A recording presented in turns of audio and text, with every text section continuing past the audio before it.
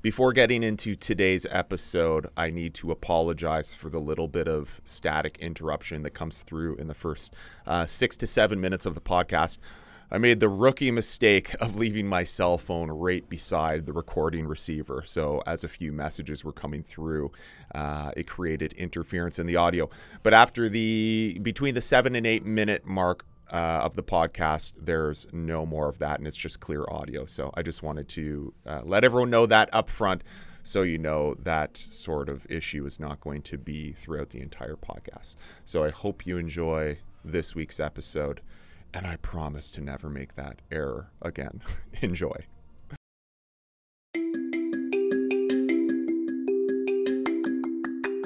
Welcome to the Cardiometabolic Health Podcast, the show which helps listeners drop fat, increase muscle mass, and most importantly, prevent or even reverse lifestyle-driven diseases.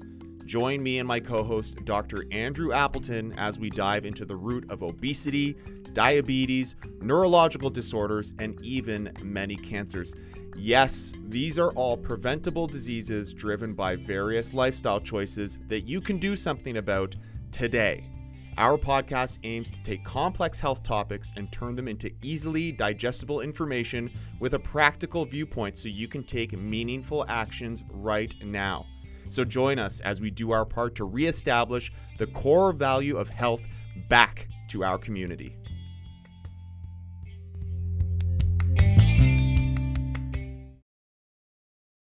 What was your inspiration for an Alzheimer's podcast? I forget. Well, you brought up something in popular culture. I can't remember what actor it was who's like, there was a video about... So you didn't do your homework? I didn't. I know that the video's about him learning about his Alzheimer's risk. Well, that's the marketing. That's like the trailer side of it. So Chris Hemsworth, ever heard of him? That's who it is. Thor. Exactly. Gotcha. Yeah, basically your doppelganger. Yeah. Slightly better looking, some might say. So he, on Disney Plus, there's this 6-part series called Limitless, which is basically a documentary of his exploration of what it takes to live a longer, healthier life. And I think all of that was essentially stimulated by the fact that he had an assessment by your friend Peter Attia. Gotcha. And he found out that he was double ApoE4 genetic heritage. So that means that he has an 8 to 10 times increased risk of developing late onset Alzheimer's disease. Among other things. Among other, yeah, exactly, vascular disease and so on. So, they just sort of went on this journey. And, of course, it's like this really extreme, fantastical sort of thing. But, you know what, it's worth watching. Yeah. It's pretty light on the science. As it probably should be. It's pretty, just for general consumption. I think it's pretty good on the entertainment side of things, because they put him through these challenges, which are just like totally outrageous and have nothing to do with living longer. Like they do like a Navy SEAL drown proofing to when they tie your arms and legs up. Yeah, they bind your hands behind your back, and I get sweaty palms just thinking about it. But and then they just throw you in the pool, and you gotta survive. Yeah. But that's just, to learn how to get used to stress. If that's right. You're like, okay, sure, whatever. But I think it's pretty well done. It's certainly worthwhile watching for people. I think for the casual viewer looking at it, it's probably going to create more questions than to answer your questions. But I think we're at a point where there's a lot more awareness of this sort of thing. People are more interested in health and longevity in general, which is great. And if they have questions and they need to go talk to somebody, then they should do that. I just wish there were more of us on the healthcare provider side that were equally as tuned in. Yeah, I can't remember what I was actually just thinking about this morning while I was driving in, and I don't think the train of thought necessarily came from anywhere. It just arrived in my head while I was driving in silence. Imagine that, eh? Where do thoughts come from? As thoughts sometimes do. But I was thinking,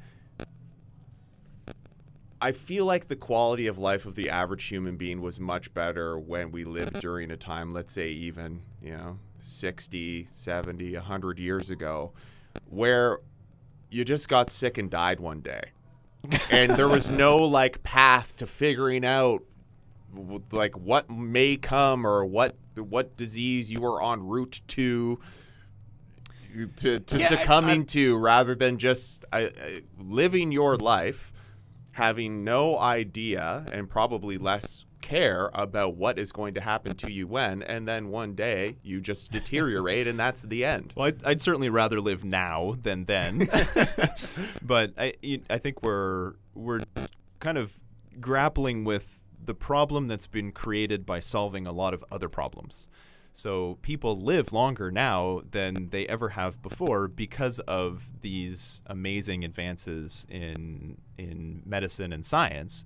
And now we're sort of stuck with, okay, so now that people are living longer, but not necessarily better, they have a lot of diseases and disabilities, and that the quality of those extra 20 years that people are getting compared to 100 years ago may not be all that great. And so now I think the focus is shifting more on the health span side of things, where it's like, how do we make those actually good quality years that are worth living, as opposed to, you retire and then get sick and die. What are the advances in medicine that you think are actually high impact? Because I think about things like, yes, antibiotics. Antibiotics and vaccines have done a lot. Are probably two of the major ones. And aside from that, what else? Because there's all these different departments of medical expertise. And when you look at all the different specialists and all the different departments and all the different types of medicine that gets practiced, and you look at it closely, in my view, it doesn't look like medicine has done all that much as far as advancing people's health compared to like agricultural production, so that people aren't starving several months out of the year or starving to death, or things like sanitation and sewer systems and water treatment. Like, to me, it seems like those are the things that have led to longer life, not so much medicine. I think people give medicine a little bit too much credit for the health span and lifespan of human beings. Outside of antibiotics, the ability to treat infectious disease and prevent infectious disease, for sure, is probably the biggest return on investment of any of those things.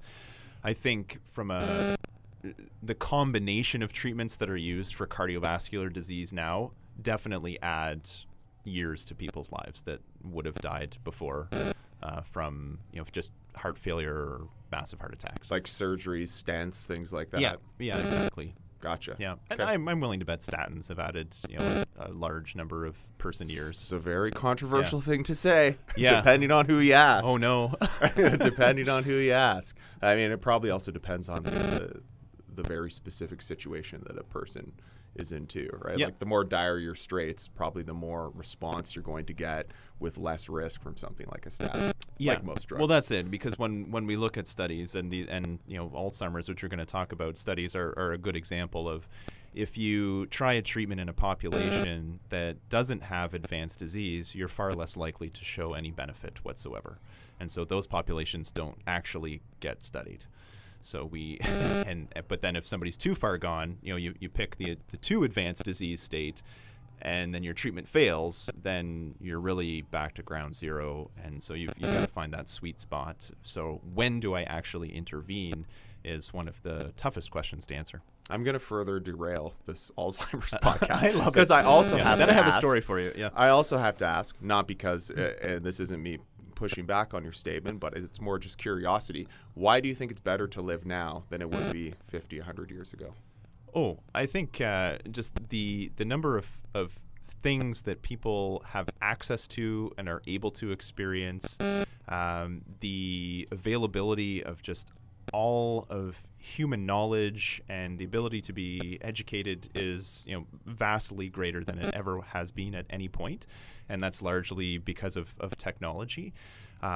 Yes, there's a ton of downsides of technology, absolutely, but I just think in terms of security and safety and just the luxury of being able to explore the things that you want to, there's no better time than right now.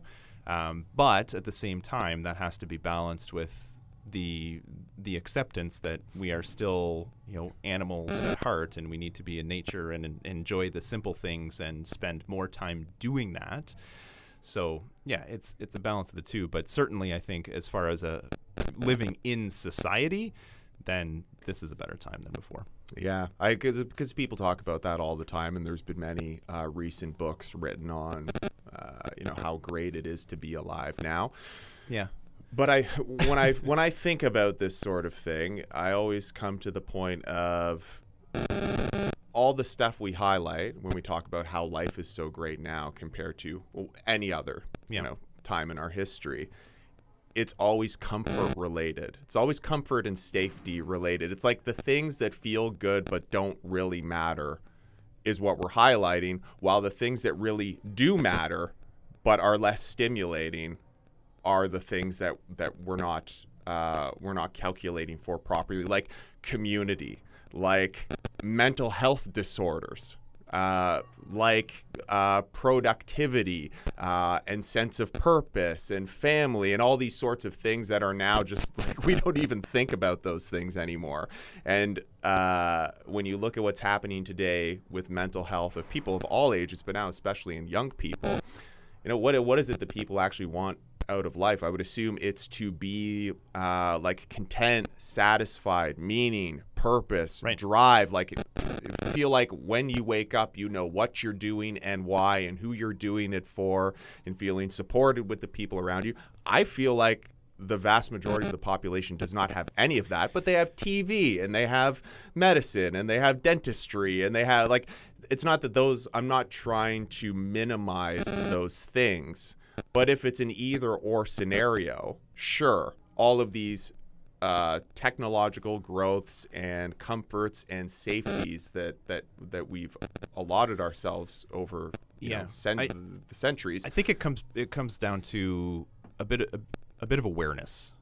So certainly you can plug in like Wall-E style and just veg out and get fat and be entertained and not have to think about the meaning of life or why you're here or whether or not you're doing something good for society. You can do that. That's fine. Isn't that most people, though? Well, my concern is that is most people. But because of everything that is built into society, if you have the awareness that life is this amazing, amazing gift that you get to experience for such a relatively short time, there are so many things available at your fingertips that you can do and explore and experience to really enhance your well-being, and just being able to do that. Like that is what it's all about, and there's no better time than now to do that. So that's my personal lens that I view it through, because I'm very driven by curiosity and the desire to learn and the desire to figure out how I can help other people have the freedom to do the things that they want to do.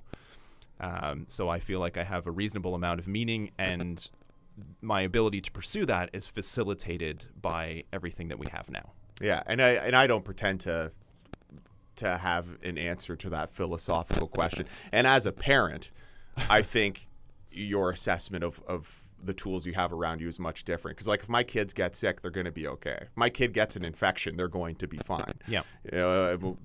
When my wife gave birth to our children, I wasn't sitting there thinking, is this one going to live or not? Right. Which is she going to live? Yeah. Precisely. Which is the reality of, certain periods, certain past periods in human history, which isn't the case now. So for me as a parent, it's pretty clear that things are better now when I think about those things. But more about younger people, people without children, where that sort of issue is not something that's even on the radar. And the most important thing to them is, do I have friends? Do I have a significant other?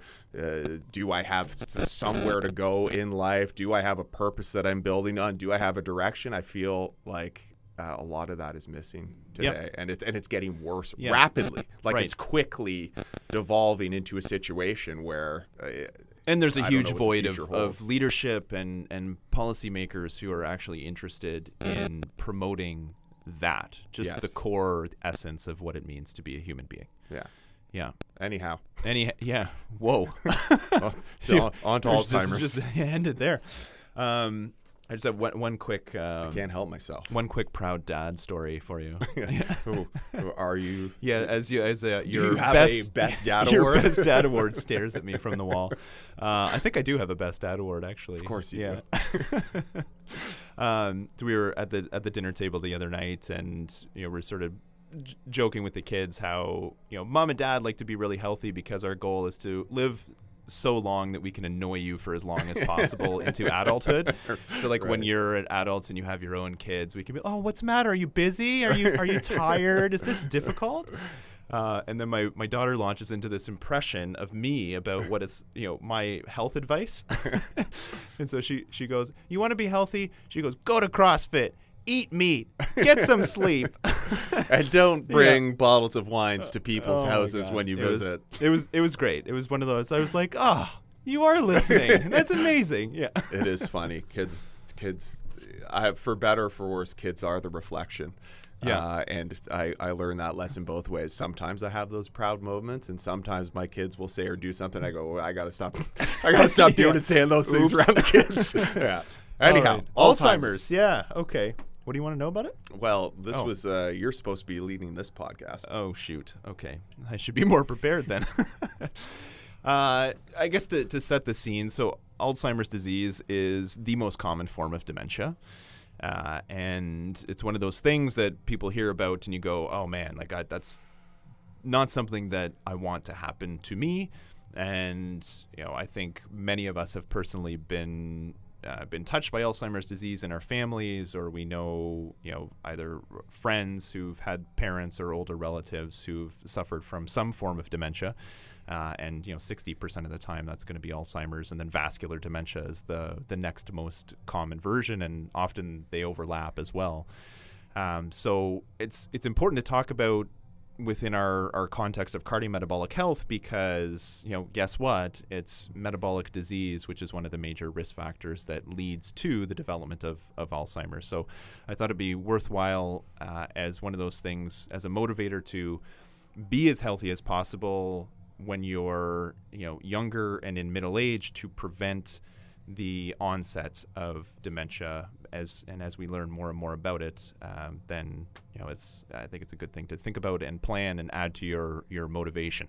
Yeah. Do you think Alzheimer's is one of those diseases like prostate cancer where it's just a matter of people are living so much longer that it's the one that you live long enough, this is something that just human beings are susceptible to suffering from? Not necessarily. So in terms of prevalence, it's mainly a disease of old age. So onset is typically after 65, and every 5 years after the age of 65, your risk of developing Alzheimer's doubles. So, when somebody says, well, what is my lifetime risk? That's actually a really difficult question to answer because it depends on how old you are when you ask the question. Right. So at age 65, your lifetime risk is probably in the 5 to 8% range.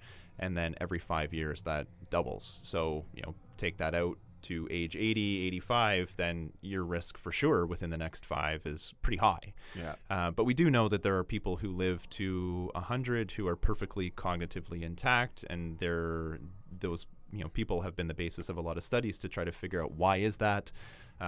What makes them, they probably smoke sort of 3 packs of cigarettes per day. Exactly, yeah. Why are they so resilient? This super ager sort of thing. Yeah. So it's interesting to look at those populations. So it's not necessarily the fate of everybody. But one thing that anybody listening can do is just reflect on your family history. If you had a grandparent, or if you have a parent who has cognitive impairment or a diagnosis of Alzheimer's disease, then guess what? You are at risk of developing that too, because there is a strong genetic component to it. Yeah. Do you know anything about the variance in Alzheimer's risk around various parts of the world? Like, are there certain cultures where it's much less prevalent? Is it a disease of North America? Do you know any of that data? It's pretty much a worldwide phenomenon. There are definitely environmental factors that increase your risk, but most of those environmental factors are to do with socioeconomic status. And so I think if you look at the at developing nations, it's hard to say because the life expectancy is actually lower. So people actually probably don't live long enough to know whether or not their environment is an increased risk. Whereas if we look at lower socioeconomic groups in developed nations, then there's absolutely an increased risk. Yeah. What do you attribute that to? Well, it's multivariable. So low SES is going to be associated with increased prevalence of obesity and heart disease and diabetes and poor diet and worse social circumstances and all the rest of it. So how you pull that apart is very challenging to know. Is there one specific thing that's actually contributing to that risk? All right. I feel like we've talked about this on a previous podcast, but I've read lots about the plausible theory that Alzheimer's is a matter of inability to properly use glucose. And some people calling diseases like Alzheimer's type 3 diabetes. Do you have any thoughts on that? So there's multiple driving factors. So insulin resistance and glucose metabolism is definitely one of the factors which has been strongly associated with the development of it. And there's a lot of different mechanistic pathways that are proposed to be responsible for that. But it's not only that. So inflammation itself is also strongly correlated, and those two things overlap in the Venn diagram. And then oxidative stress is another factor, which again sort of lives in that same realm. So all of these things work together at a biochemical level to increase your risk for sure. So like type 2 diabetes itself is definitely an independent risk factor. Because I know that there's some small studies suggesting that things like the ketogenic diet can be therapeutic, right? When people are learning. I don't know if it's only in early stage Alzheimer's or if it includes late onset. But when someone starts having symptoms and gets that diagnosis, that a ketogenic diet does seem to be therapeutic and slow the speed at which someone digresses into, a full-on state of Alzheimer's. Yeah, I don't think the data sets are large enough to know if that's going to be a generalizable intervention. The diet with the best evidence for dementia is the Mediterranean diet, and we've covered that before. So the components definitely will have a reduced consumption of processed and refined carbohydrates. And it's always really challenging when you see a study with the Mediterranean diet. You really have to dive into the components of it because it does vary study to study. So for example, a recent one that I was looking at actually had a very carbohydrate restricted aspect to it. So like less than 20 grams per day of carbohydrate, which is essentially a ketogenic diet. Yeah. So yeah, it's challenging to know, but for sure when it comes, the basis of the keto diet as a therapeutic intervention was for neurological disease. It was for childhood epilepsy. And there have now been lots of data to suggest that using it as an intervention for mental health disease and dementia for sure could be beneficial, but there are lots of other tools in the toolkit which could be used for sure. There's some I haven't read too much about this, so I don't have deep insights here. But is there not a current controversy over the most popular theory of the amyloid plaque and its relation to Alzheimer's? Yeah. So if we take a step back and say, well, what is Alzheimer's disease? So it's a dementia, it's cognitive impairment, which the hallmark of Alzheimer's is that it's a slowly progressive, cognitively impairing illness, which basically has to have a memory component to it. So it's anterograde, which means that the ability to form new memories and to have long-term recall in cognitive tasks is basically quite impaired. And then that can progress to other forms of impairment, so executive function, problem-solving abilities, attention, and then can sort of devolve into behavioral, disinhibition and so on. So it's multifactorial, but it's the memory component. And it's more so than just like the memory lapses, which everybody associates with, being sleep deprived or of old age, where like you misplaced your keys or whatever, and then you found them later. Yeah. It's more so, it's actually usually family members or people who are living with the person who recognize it first, because there's actually generally a lack of insight from the individual that this is happening. So people will go, there's a lot of repetitive tasks going on. They went out and they went to the grocery store and they got lost. They couldn't figure out how to come back. So those things are major red flags for somebody to go and get an assessment. So if you're listening and you have an older relative in their 60s plus and some of these things are happening, then you need to get that person in to have a proper cognitive assessment completed.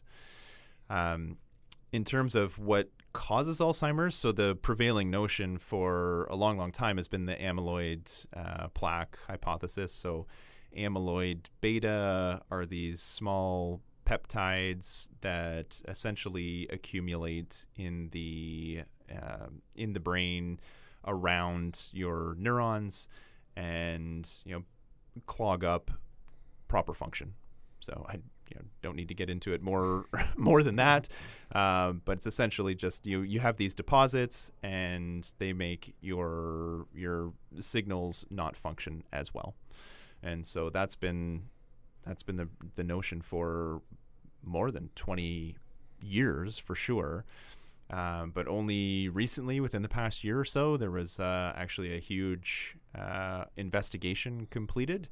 And it turns out that there was a ton of fraudulent data, which was published by the people who initially proposed that hypothesis.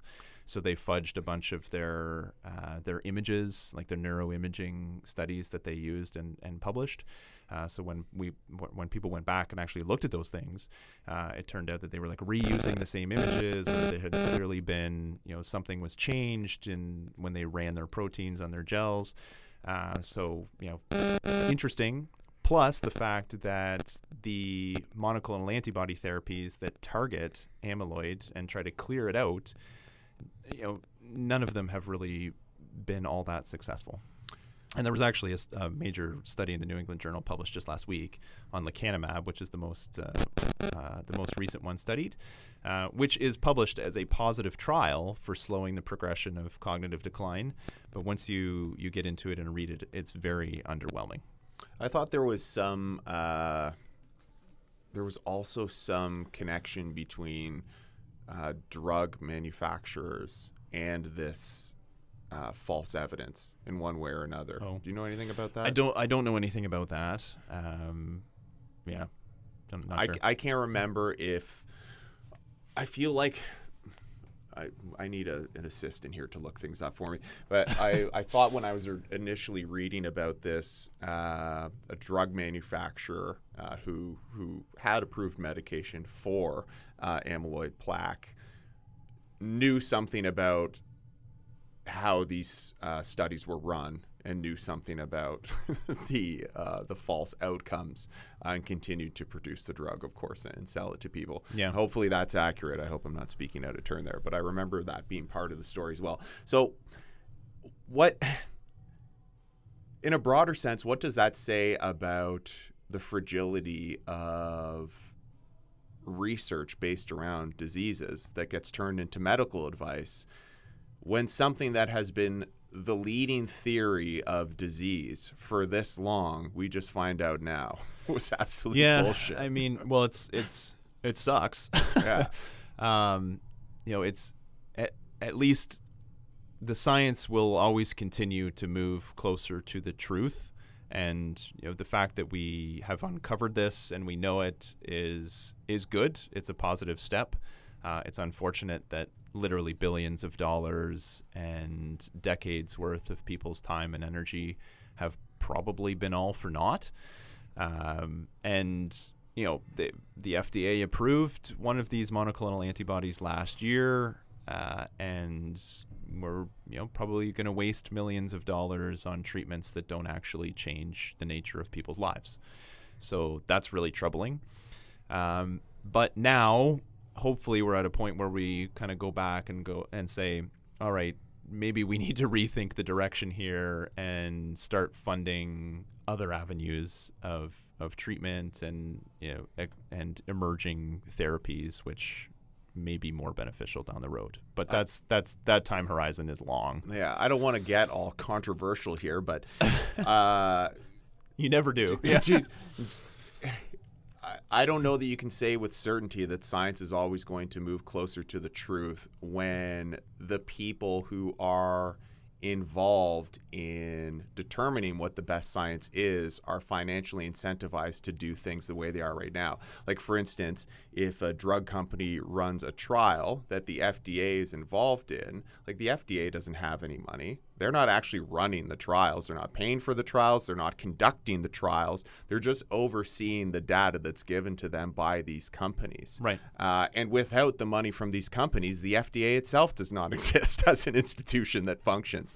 So until those sorts of relationships change, how can anyone be confident that the science is as strong as it could be, or that it's even something to be trusted with these sorts of disincentivized, incestuous relationships that are involved? When you look at it at the pharmaceutical level, then it's impossible to sort through all of the conflicts of interest. Yeah.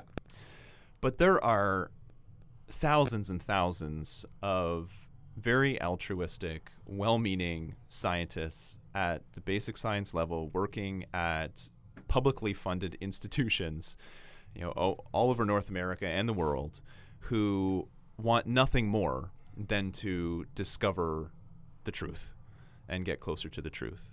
And they are much more removed from those sorts of incentives than drug manufacturers and anybody who's actually doing clinical trials type research. So that's what gives me hope, because I know a lot of scientists. My brother is a scientist, and they truly are driven by trying to figure out what's real and what's not real. Like that's what gets them going. Yeah. So I'm hopeful that we will continue to move in the right direction. It's just unfortunate that these things happen. Yeah, I'm sure there's a trivial amount of people who do this work, who do it for the right reasons and are ethical and motivated. But unfortunately, that doesn't appear to be most human beings in those positions, because human beings have ego, and it's almost impossible to separate that from the scientific process, even from the researchers, right? Where, like, if you can put out one outcome that supports the hypothesis that's going to get your name on something, put you at the top of the headlines, and all you have to do is fudge this little thing, or we see this all the time, just not including certain information in the outcomes of these studies. And your progress through the promotional system as an academic is very much based on productivity that you can show in terms of how much have you published, how high impact is it? Yes. Which creates the wrong incentive for doing good quality work that needs to get done. Yeah, for sure. That's what I mean. Like, until those sorts of incentive structures get changed, which, how is that ever going to happen? Because this money's got to come from somewhere, and the people with the money are the people who make the drugs and fund the research. Yeah. Right? Like, when people say, like, well, why are we doing this kind of research, or how come this doesn't get funded? It's because if there's not a lot of profit potentially at the end of where this research goes, who do you think these people are who are going to be funding, putting millions of dollars into all these studies that would be very helpful, but aren't going to result in a drug that can profit multi-billion dollars? Yeah. Well, keep buying your lotto tickets. Yeah, that's right. So back to Alzheimer's. So I think it's important to recognize, once you have it, it's not great. So the average life expectancy is less than 10 years once you've had the diagnosis established. And how is it that people die from Alzheimer's? So they just progressively have a neurological decline. And what is the actual end state? What is it that actually kills somebody when they have Alzheimer's? End stage dementia typically looks like a person who is sort of wasting away physically because they're no longer interested or capable of feeding themselves. They're basically completely closed off to the external world. They don't know who anyone is. They just sort of exist, and they often get to the point where they get so frail that they have falls, or they have acute delirium, which results in injury and hospitalization. Often for the population that I see in acute care in hospital, they have aspiration episodes, so they end up inhaling their secretions, and that causes pneumonia, and then they'll succumb to an infection or something like that. So it's not pretty. So it's much different than like a cardiovascular event where there's this thing that happens that's very related to the disease and you die from it, whereas Alzheimer's just puts somebody into a state where they're vulnerable to now all these new ways of dying because of their inability just to function in the world. Yeah, so complete dependence just to keep their physical body going day to day. Gotcha. Yeah. So what do people do about it? Because you talked about once you have Alzheimer's. Once you have it, so there's no good treatments. Right. Just like full stop. There's these experimental therapies, and now there's even more evidence emerging that there's potential significant adverse consequences of those antibodies. So I'm just going to shelve those for now. None of them are approved in Canada. So if you're listening to this and you're in Canada, it doesn't matter anyway, unless you want to go to Mexico. Well, that or be involved in a clinical trial. Right. Then certainly those options are available. So really the play here is prevention. So what are the things that you can do to prevent this from happening, or at least delay its onset as long as possible? So that's where I want people to focus. And to add fuel to the fire, you have to understand that this is a disease that takes decades to develop. So there is a very long subclinical phase of 20, 30 years of accumulating badness going on that eventually turn into actual cognitive impairment. Well, let me ask you a question. Is it a case of someone who's going to get it is going to get it if they live long enough, but they can kick that can down the line significantly with prevention? Like, can you actually, let's say someone's going to live to 100. Yeah. If they're genetically susceptible to Alzheimer's, can they actually prevent it from ever succumbing to the disease, or is it just a matter of, are you going to get it at 70 or are you going to get it at 90? Well, let's separate out the autosomal dominant genetically inherited mutations. So those are the early onset Alzheimer's cases. So if you have someone in your family who's developed Alzheimer's like less than age 60, then that's early onset, and that's more likely to be an autosomal dominant mutation, which means that if you got it, you're going to get it. Right. So for those people, I think you can probably delay onset, but it is likely inevitable that it's going to happen. Right. Whereas if you have more of a multivariable sort of pleiotropic genetic inheritance from people who've had late onset Alzheimer's, then there's a lot of different genes at play, and I don't think it's inevitable that that's your fate. Okay, continue. Yeah. So the question is, what do we do about it? And the important thing to recognize here is like your 30s, 40s, and 50s, those are the decades when you need to be thinking about prevention mode. Because, I would assume that most people want to have a good retirement. Like, you go through your working years, you stop working, you have some more time to enjoy yourself. You don't want to become demented. Right. Although maybe you could do the same thing over and over again and still get a kick out of it. I don't know. Perhaps. So I've thought about that quite a bit of people who are in that state.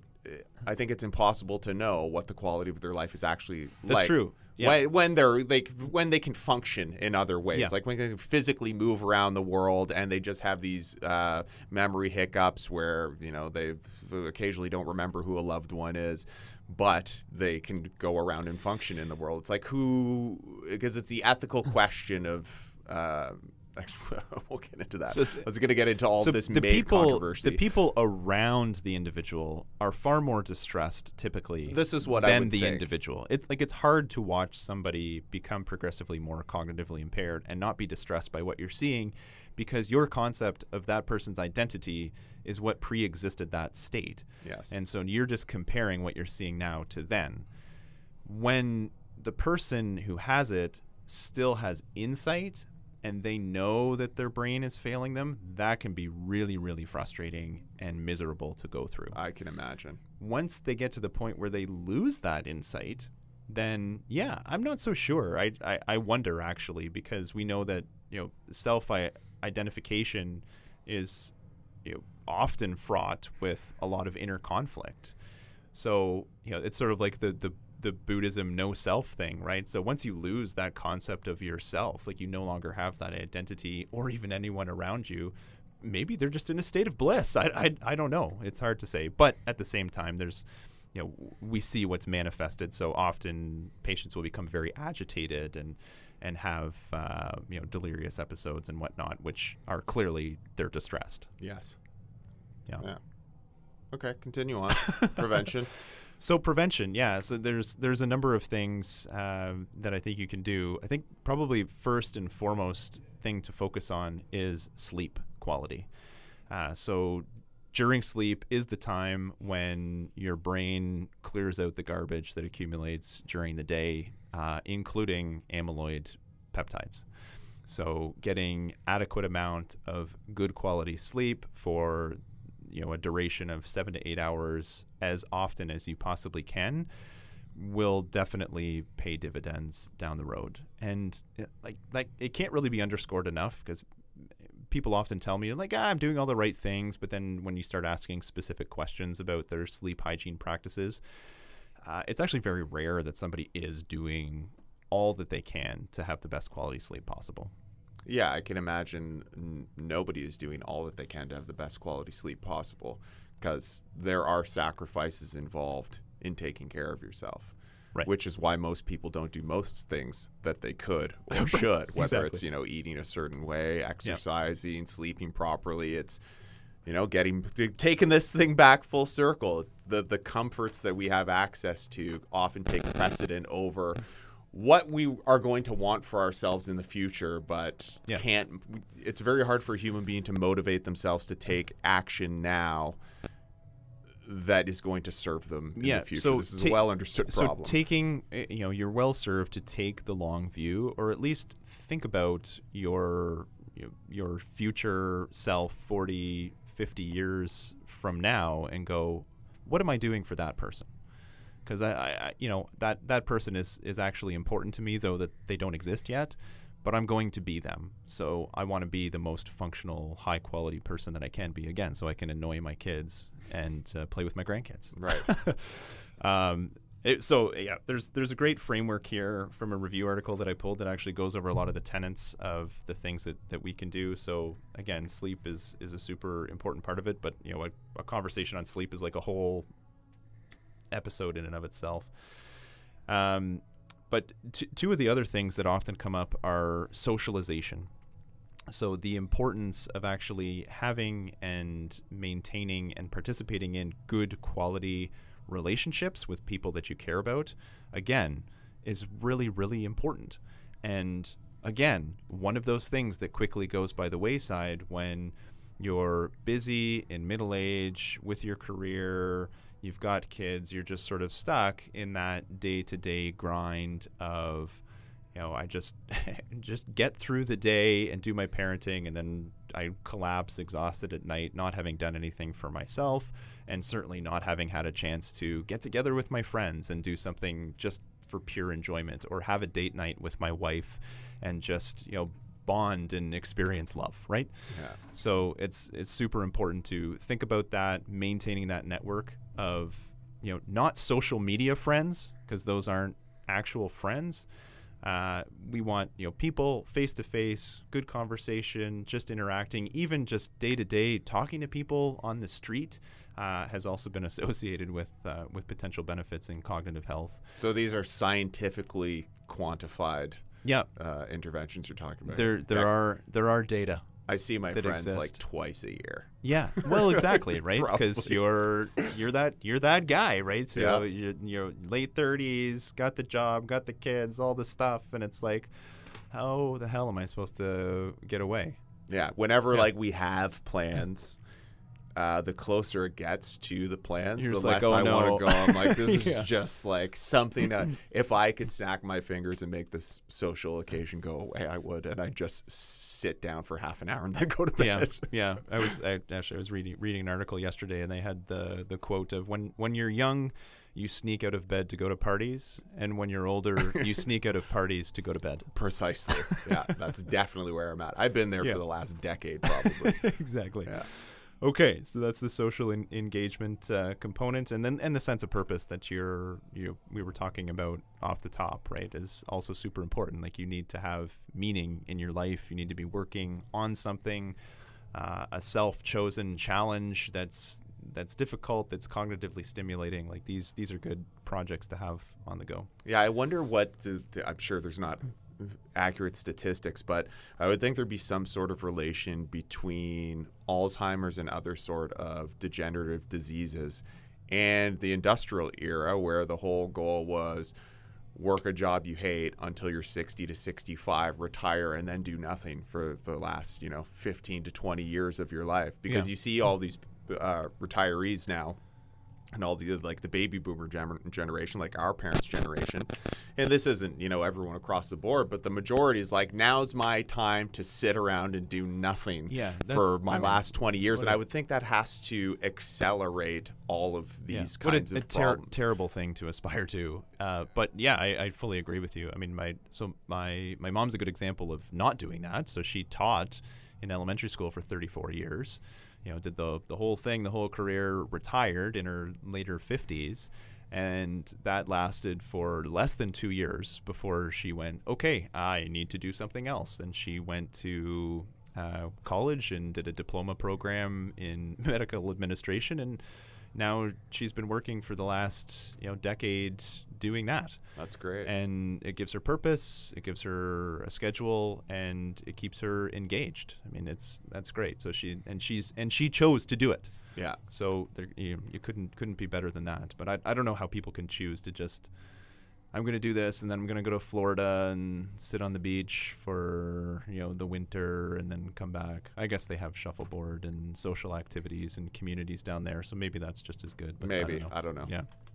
Doesn't appeal to you? Not really. No. I can't imagine a day. Like, I'm sure there's a time in life where you're just so old and run down and dysfunctional that it's the beginning of the end, right? Yeah. But until that point, I can't imagine myself not waking up with stuff to do and get done. And I can't imagine life without an agenda of there's things I have to take care of today. Yeah. I need to fix that doorknob. Whatever. The things you need to learn, the people you need to talk to. There's one leaf in the yard. I need to fire up the leaf blower. All that sort of stuff. Whatever it is, just a consistent daily task where you tick those boxes. When they're done, you exhale, and then you can do your relaxing. I can't imagine ever not earning something. Yeah. You know what I mean? Even if it's a small win, right? Things can't be satisfying if you didn't have to get something done that wasn't the most fun thing to do to get the carrot. Yeah. It's I don't know. I hear you. It's just how I am. Okay, so obviously we weren't going to get through this without talking about diet and exercise. Yeah. But I already mentioned the Mediterranean diet. So tons and tons of data on the Mediterranean diet for cardiovascular disease and neurological disease, and reducing the risk of cancers, among other things. So, I mean, if there is a dietary pattern with the best data to look at and sort of try to emulate, then that would absolutely be the one. But I don't necessarily want to get into the weeds on that. And then just active daily exercise. So even if that's just going for a brisk walk every day, having started at 0, then that's great. Obviously, getting to the point where you're including some resistance training, which is going to improve your insulin sensitivity because of that, the whole insulin resistance aspect of things. So, this is something that needs to be incorporated into just the daily life. When they look at the blue zones, the people who live to 4,000 years old with, free of cognitive impairment, they engage in regular daily physical activity, and it's not necessarily in a gym setting. It's just they're just active people who walk a lot and do things and work in their own gardens and everything else, and they're engaged socially. Yeah, they're occupied. Yeah, Sudoku's not on there. Yeah, word searches. Anything along those lines? That's my dad's prevention strategy. Sudoku. So there's been lots of studies on like cognitive training, so brain training, so like the apps and different things where it's like problem solving games, and Sudokus would be one, crosswords, that sort of thing. I think there is some data to suggest that that's beneficial. It's certainly not harmful, and it's another, again, one of those things that gives you a sense of accomplishment when you do it and you achieve the puzzle. So that's great. Yeah, I can't see why not. I don't think it's probably you're improving your diet and exercise and social engagement and sleeping well, I would say, are probably far more potent in terms of their therapeutic potential. Is it frustrating for you that Yes. I feel like that's probably the answer, that every disease you deal with Comes down type to diet 2 and diabetes, cardiovascular disease, obesity, neurological disorders, the advice is the same. Like the strategy, the prevention, the intervention, the reversal when it's possible, it's all the same. That's why we're having these conversations. Because yes, I don't feel like there's going to be any new breakthroughs of what is causing or what will prevent or potentially reverse any of these issues. So some days you must sit there and feel like, if I can't get the majority of the population that I deal with on board with these things, like, what am I doing? Like, what am I doing here? What are we doing here? Are you questioning my career choice? I'm questioning. Yeah, I am, I suppose. Or I'm not your career choice, but it's like when people talk about researchers. They're like, oh, you'll work 5 years on this thing, and it might not, your hypothesis might not come true, and what you learn might be nothing at all, and you find out it's a giant waste of time, and then you move on to the next thing. And I think, like, why? Right. Why just do something else? Yeah. that's has a little bit more gratification. Yeah. I was thinking about bodybuilding, but I don't know if you have the frame or the genetics for it. Thank you very much. Yeah. Although I suppose they do have like men's bikini category or something like that. Banana hammock category? Is that? Yeah. Yeah, it's frustrating, man. Absolutely. I find I repeat myself a lot because the advice isn't the thing, and it's funny that despite the number of times I have the same conversation with people, with patients, it's always really challenging to thread the needle on what that person needs to do or change. But the most challenging thing is just it's the motivation aspect of it, and you get to the point where you're like, okay, so. We could have a conversation about all of the different things that I think you should do, but why don't you tell me what you're willing to do? Like, what I've laid out for you in terms of all of the things that are wrong, is any of that motivating to you? Like, are you actually going to change? Do you want to change? And people are usually pretty honest, and a lot of the time they'll kind of go, no. Okay, well, here you go. So we'll be here when the wheels totally fall off and we're in disease treatment mode, right? So prevention mode is a lot more challenging for people to take up the gauntlet. It seems that the whole structure and preferred way of it now is, well, let's just wait until the wheels completely fall off and then I'll do the prescriptions. I get so frustrated with the current state of the spike in influenza and respiratory viruses. It's causing these backlogs in hospitals, and then people jumping on the internet saying, bring back masks. And I'm sitting and thinking to myself, 75% of the population is overweight. Over 1/3 of the Canadian population is now obese, clinically obese. That's the problem. It's not that there's not enough masking happening in public spaces. Yeah. It's not even a funding issue in hospitals when it comes down to it. It's that the vast majority of the population will not take steps to take care of themselves to prevent them from ending up in the hospital in the first place. It also means they'll never be able to work. This is true. And that's what some cynics would say. They would say, doctors don't actually want people to get healthy, because if people got healthy, they wouldn't have a business model. It's like, no, they're getting paid. That's true. This whole podcast is really, it's just an elaborate cover-up. Yeah, maybe in a purely private system, there might be more teeth there. The positive aspect of the interactions that I have is, I sort of have the mindset that the only thing you can do is focus on the person in front of you and try to make a positive change for them. So, having the podcast and other platforms similar to that you're trying to get the message out to a broader audience on the public stage. And that's great. And I think it's good that we do this, and I'm motivated to do it. But ultimately, the more impact that I can have is on the individual level for a single person at a time. Certainly. And there are enough wins, and there are enough people who care enough and are grateful for having someone to help guide them through it. And when you see the changes and you get to sit back down with that person and go, like, look at this. This is amazing. Like, your insulin is cut in half, and you're no longer in the diabetic range, and your weight has come down like 10 kilograms. This is amazing. So, like, what we're doing is working, and you will benefit from it. So there's enough of those experiences. Once a year I get. Well, that's good. I guess over time I become less patient with people's own excuses. Even though I completely understand why people struggle, I am empathetic to the reasons why a person struggles. I know that anybody, if they could just snap their fingers and start taking better care of themselves, they would. I know this is a complex thing. If it was easy, but it's like I don't have time. I don't have time for people anymore who are not at that place.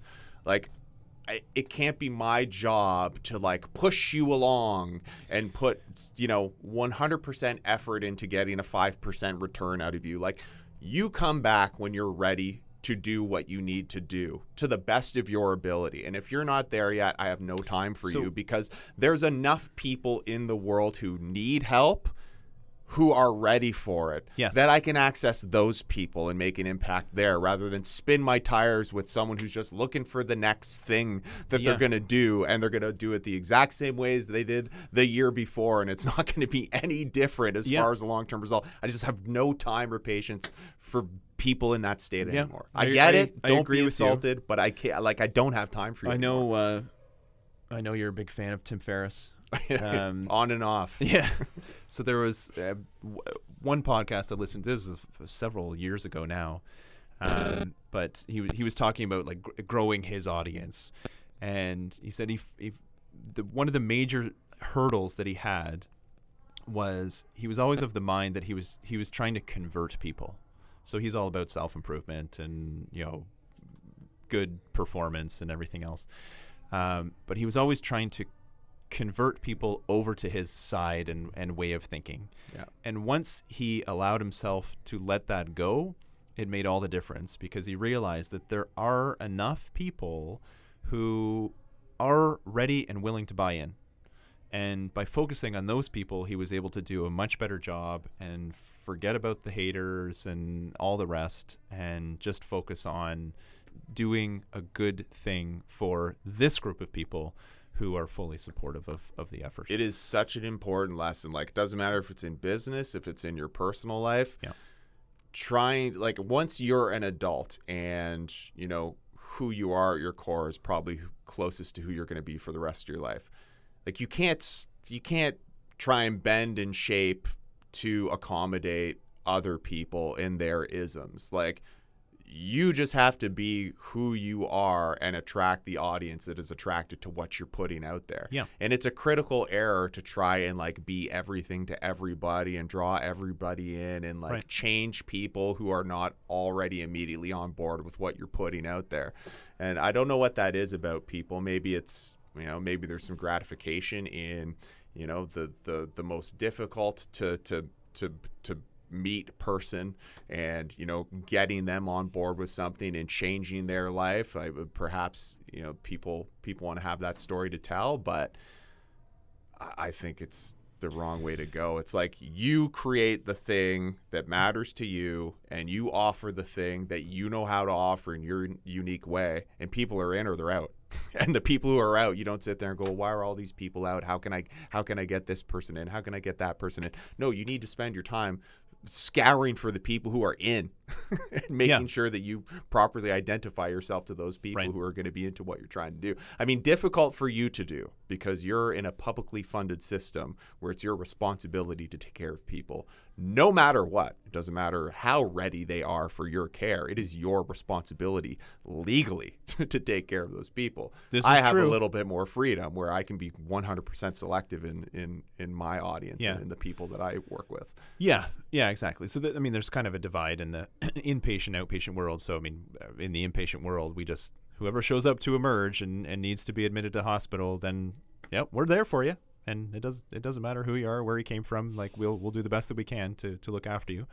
In the outpatient world, you can tailor your practice for sure, and let referring physicians know what sort of, you know, diagnoses and things that you're trying to niche down into.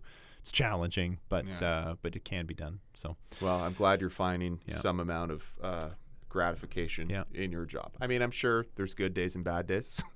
I'm sure there's good moments and tough moments, but at the same time, like, these are all just people. They have families, they have grandkids. Like, even if all you can do is a drug intervention and it's the only thing they will take on, if that intervention extends this person's life 5 to 10 years and gives them more time with those people who are, you know, they're perhaps a very important person in someone else's life, regardless of the physical state that they're in, then I don't know, maybe that's the way that you should look at things. Maybe. Maybe. So there's 2 more things for dementia. Oh, there is? 2 more. Jeez, I wish you would have stopped me long ago. Oh, I know. I'll go. Well, I was going to say I'll go back and edit this. That's never going to happen. But I should. It's fine. It's great. So the 2 other things. So on the supplement side, so there are really 2 things to actually consider. So I know we don't push a lot of supplements typically, but when it comes to cognition, so the B vitamins are actually pretty important for neurological function. So vitamin B12 is something that can be easily checked in routine blood work. But if you are somebody who has a pretty strong family history of dementia, then actually supplementing B vitamins, so specifically 6, 9, and 12, is actually probably a reasonable thing to do. It's low cost, it's low harm, and might actually be beneficial. But again, you can get at least your B12 checked as an insured service in Ontario to let you know where your status is. And then you can also look at your diet and make sure that you've got an adequate B12, which is mainly coming from meat, animal products. So there's that aspect of it. And then omega-3 fatty acids would be the other one that's commonly associated with cognition and neurological function. I don't often recommend that people take, you know, a bunch of omega-3 supplement, but again, if everything else is dialed in and that strong genetic association is there, then I mean, why not? I just always get concerned that people use supplements to cover up for other things that they're not willing to optimize. Almost 100% of the time. So I the things that we've already discussed, focus on those, get those dialed in, and don't say, "Oh, great, I'm taking taking my B complex now, so I'm good," right? This is what a certain percentage of the audience just heard. Your abdomen is hanging over your belt, and they went, "Oh, good, I don't have to do any of that other stuff. I could take B12 and omega-3." Did you? So what you have to do is set up a walking circuit, and every 2 kilometers you take a vitamin. That's right. My apologies. Did you, speaking of B vitamins and to a lesser degree omega-3s, did you read a few months back about that? It was one of the larger like vegan meat replacement company CEOs who bit a person's nose off. No. Yeah. And of course, that was the immediate Twitter narrative, is like, that's what happens when you're vegan, is you go crazy and you bite people's faces off. He just needed meat. Yeah. It was poetic justice for all the carnivores out there. Oh my gosh, that's amazing. Yeah. Okay. Anything else on Alzheimer's? So the last thing is hormone replacement. Yeah. So in both low testosterone and around the time of menopause, so low testosterone for men and then menopause for women. In case this was not obvious. Yes, yeah. So hormone replacement can actually be useful for cognitive changes. Now, for the testosterone thing, I mean, it's got to be a properly proven low free testosterone state, which typically has to be, we check it in a fasting state in the morning. If it's truly low, you check it again. And if it's low again, then you can confirm that you've got low T, and replacing that might actually improve your cognitive performance, among other things. So lean body mass and other beneficial physiologic effects. And then for women, so going through menopause, there's often a significant change in not only mood and the vascular effects, but also cognition. So typically that's when sort of women catch up with men on all their vascular risk factors, is when they go through menopause. So early hormone replacement, so average age of menopause is around 50. So using hormone replacement then can actually have beneficial cognitive protecting effects for about 10 to 15 years. So over age 65, the general advice is we shouldn't be continuing to provide estrogen replacement. But up until that point, if there are cognitive concerns and a genetic history, then it's certainly reasonable to consider. So you don't agree with James Cameron's recent commentary about how testosterone is a toxin that needs to be removed from the bloodstream? I saw there was something about him in like Time magazine or something. I can't remember where I read it, but yeah, he's I typically go to James as a source of health information. But maybe we disagree on this one. I don't know. Yeah, his skin tone tells me that he's perhaps not the person for the job. Yeah, I found that quite amusing. Testosterone takes all the blame for just like people being shitty. Yeah.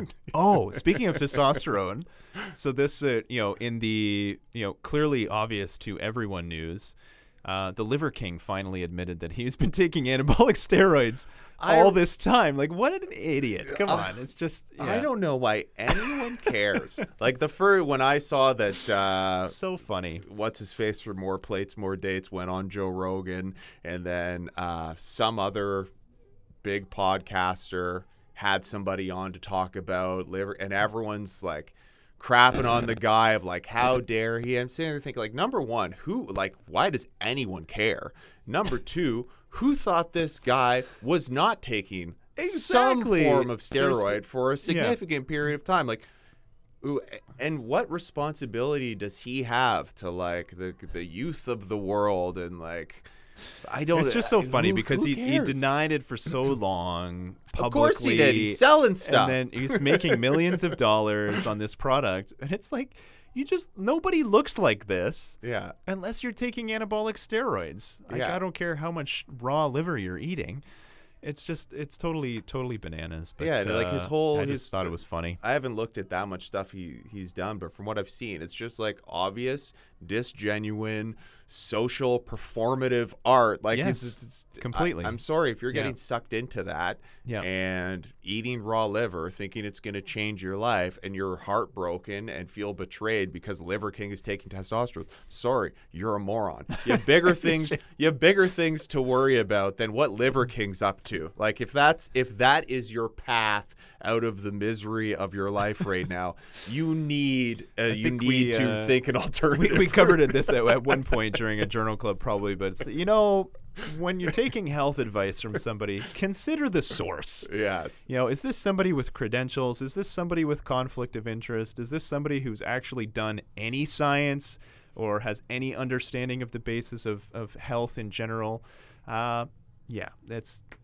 And also, buyer beware. If you looked at this guy and he inspired you to eat better and work out and start taking care of yourself, what do you care if he's taking steroids? Yeah.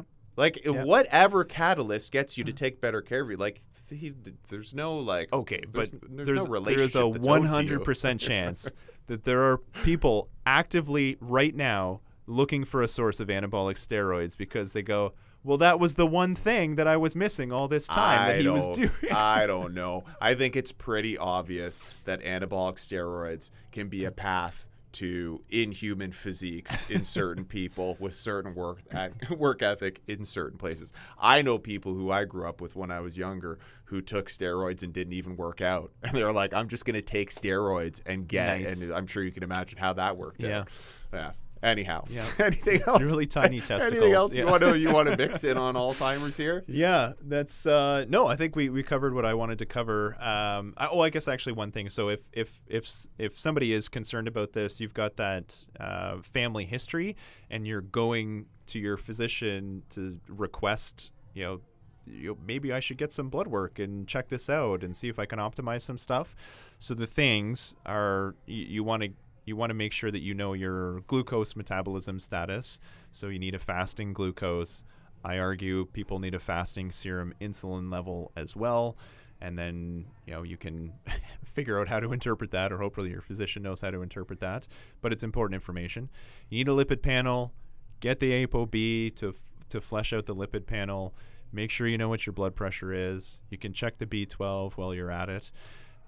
So those would probably be the most high yield things to look at and try to optimize with a data driven approach. And then if people are interested, the genetic profiling is available out there through like the 23andMe sort of thing. But you kind of need to be prepared to think about, well, if I know that my status is high risk, what am I going to do with that information? So again, it's another sort of buyer beware, but it can be motivating to be a little more aggressive about prevention if you know that status. Probably not where you need to start, though. No, exactly. Okay. Podcast out.